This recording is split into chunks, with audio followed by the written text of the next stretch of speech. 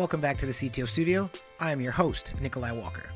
Today we are joined in studio by Imad Georgi, who currently has his own consulting firm and has done us the immense favor of writing 4 different technology playbooks, 1 through 4, and we're going to go through each of them, thinking about the 4 pragmatic aspects or approaches to building a technology organization. Number 1 of your technology playbook is customer focus, right? Yeah, to give some context, so this is this technology playbook I've developed over the last 20 years. I've used it in every technology role that I've had, and it simply answers the question, what makes a good technology strategy? And there are 4 quadrants. I've refined it over time over a number of massive technology projects. It has 4 quadrants, and within every quadrant, there are key initiatives, key red flags you look for, key metrics that you look for. And I now use it as the context to every one of my engagements, and it gives structure because we deal with so much chaos. It gives some structure to how am I measuring success today, right? And what does that look like?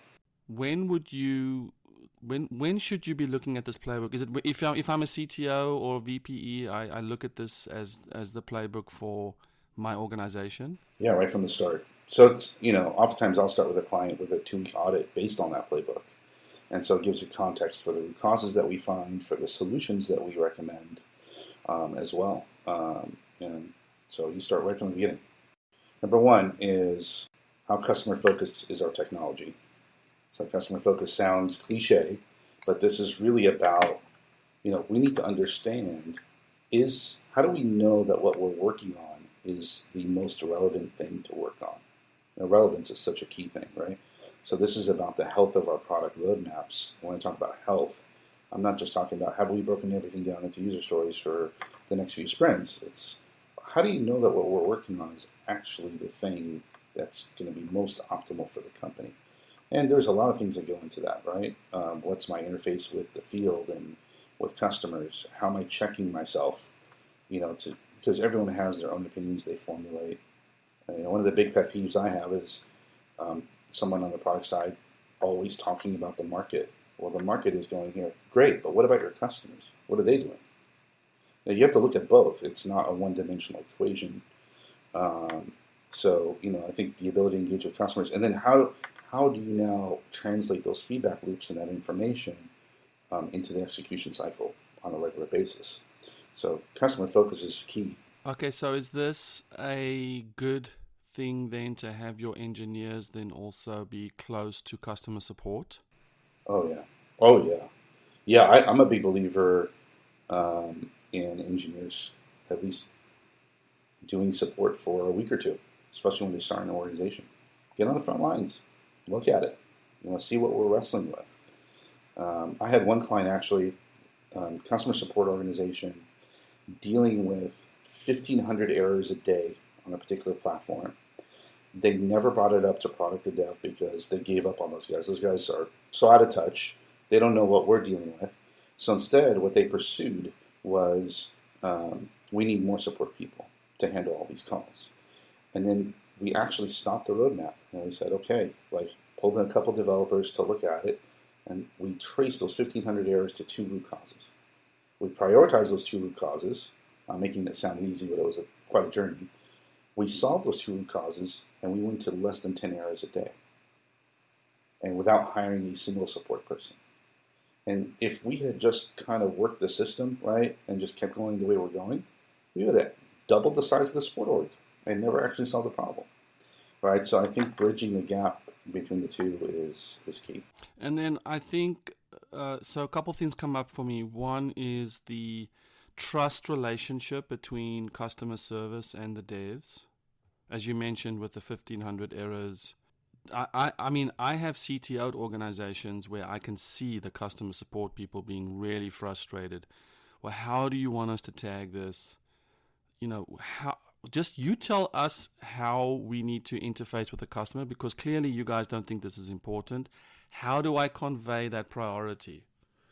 Secondly, what comes up for me is the empathy that the developers should have for their customers.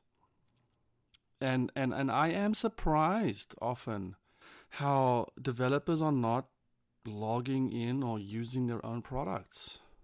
It's just it's exhausting. You got so much to do that the idea of just putting yourself in the shoes of the end user, it's almost like you don't want that because I've got so much work to do on this side.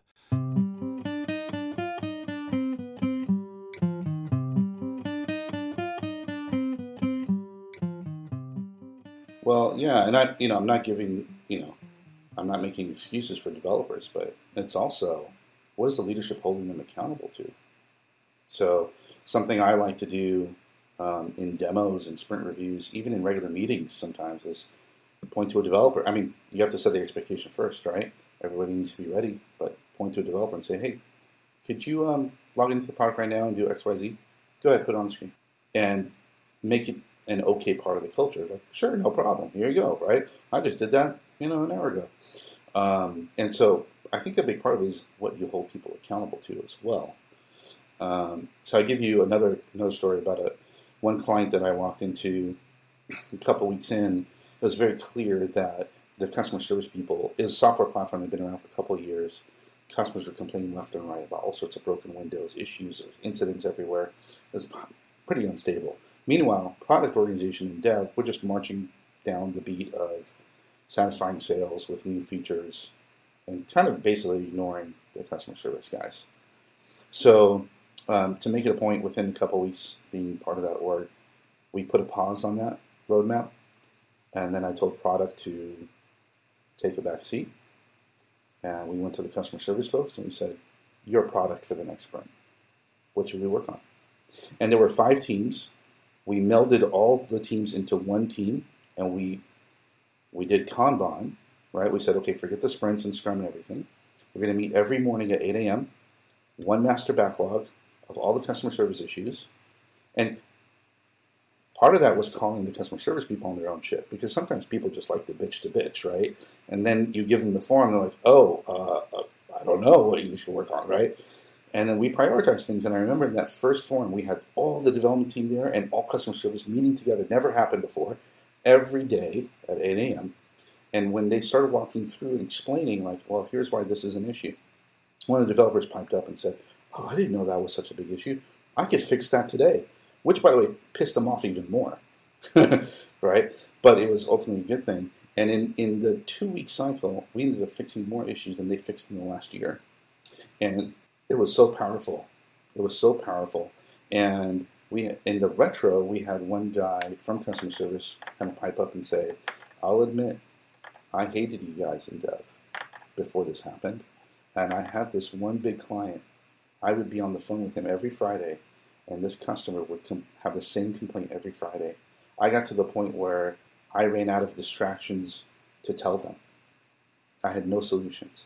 And I just got out of a meeting with them, and they said there's nothing to discuss. Everything is fixed. So I just want to tell you, developers, I want to say thank you, and I want you to know that from now on, I will be your biggest advocate. And sure enough, he was. Like, he really was active. And so it was just a powerful change event for both teams.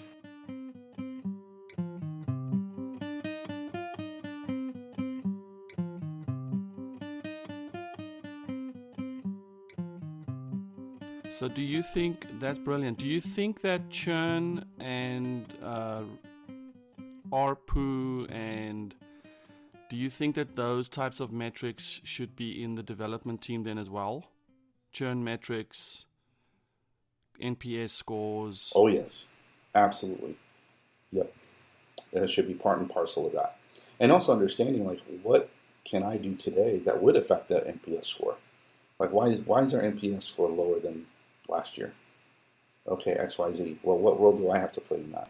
So as CTO or as the technical lead, how do I make my team more customer focused?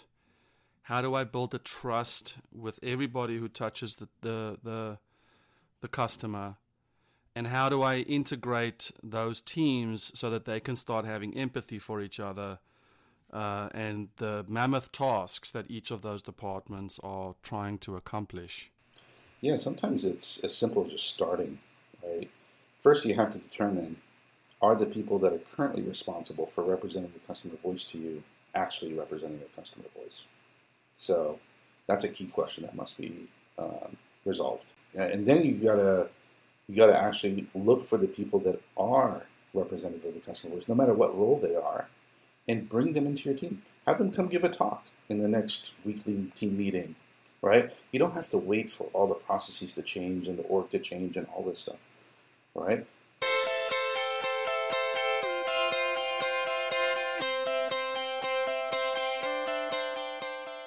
Thanks again for joining us here in the CTO studio, and thank you again to Imad Georgi for breaking down his 4 technology playbooks for us. We just covered one, which is the focus is customer service. In the subsequent episodes, we will go through 2, 3, and 4, as well as do check out 7ctos.com. And please subscribe to the podcast that's available here in iTunes. As always, we will see you next time.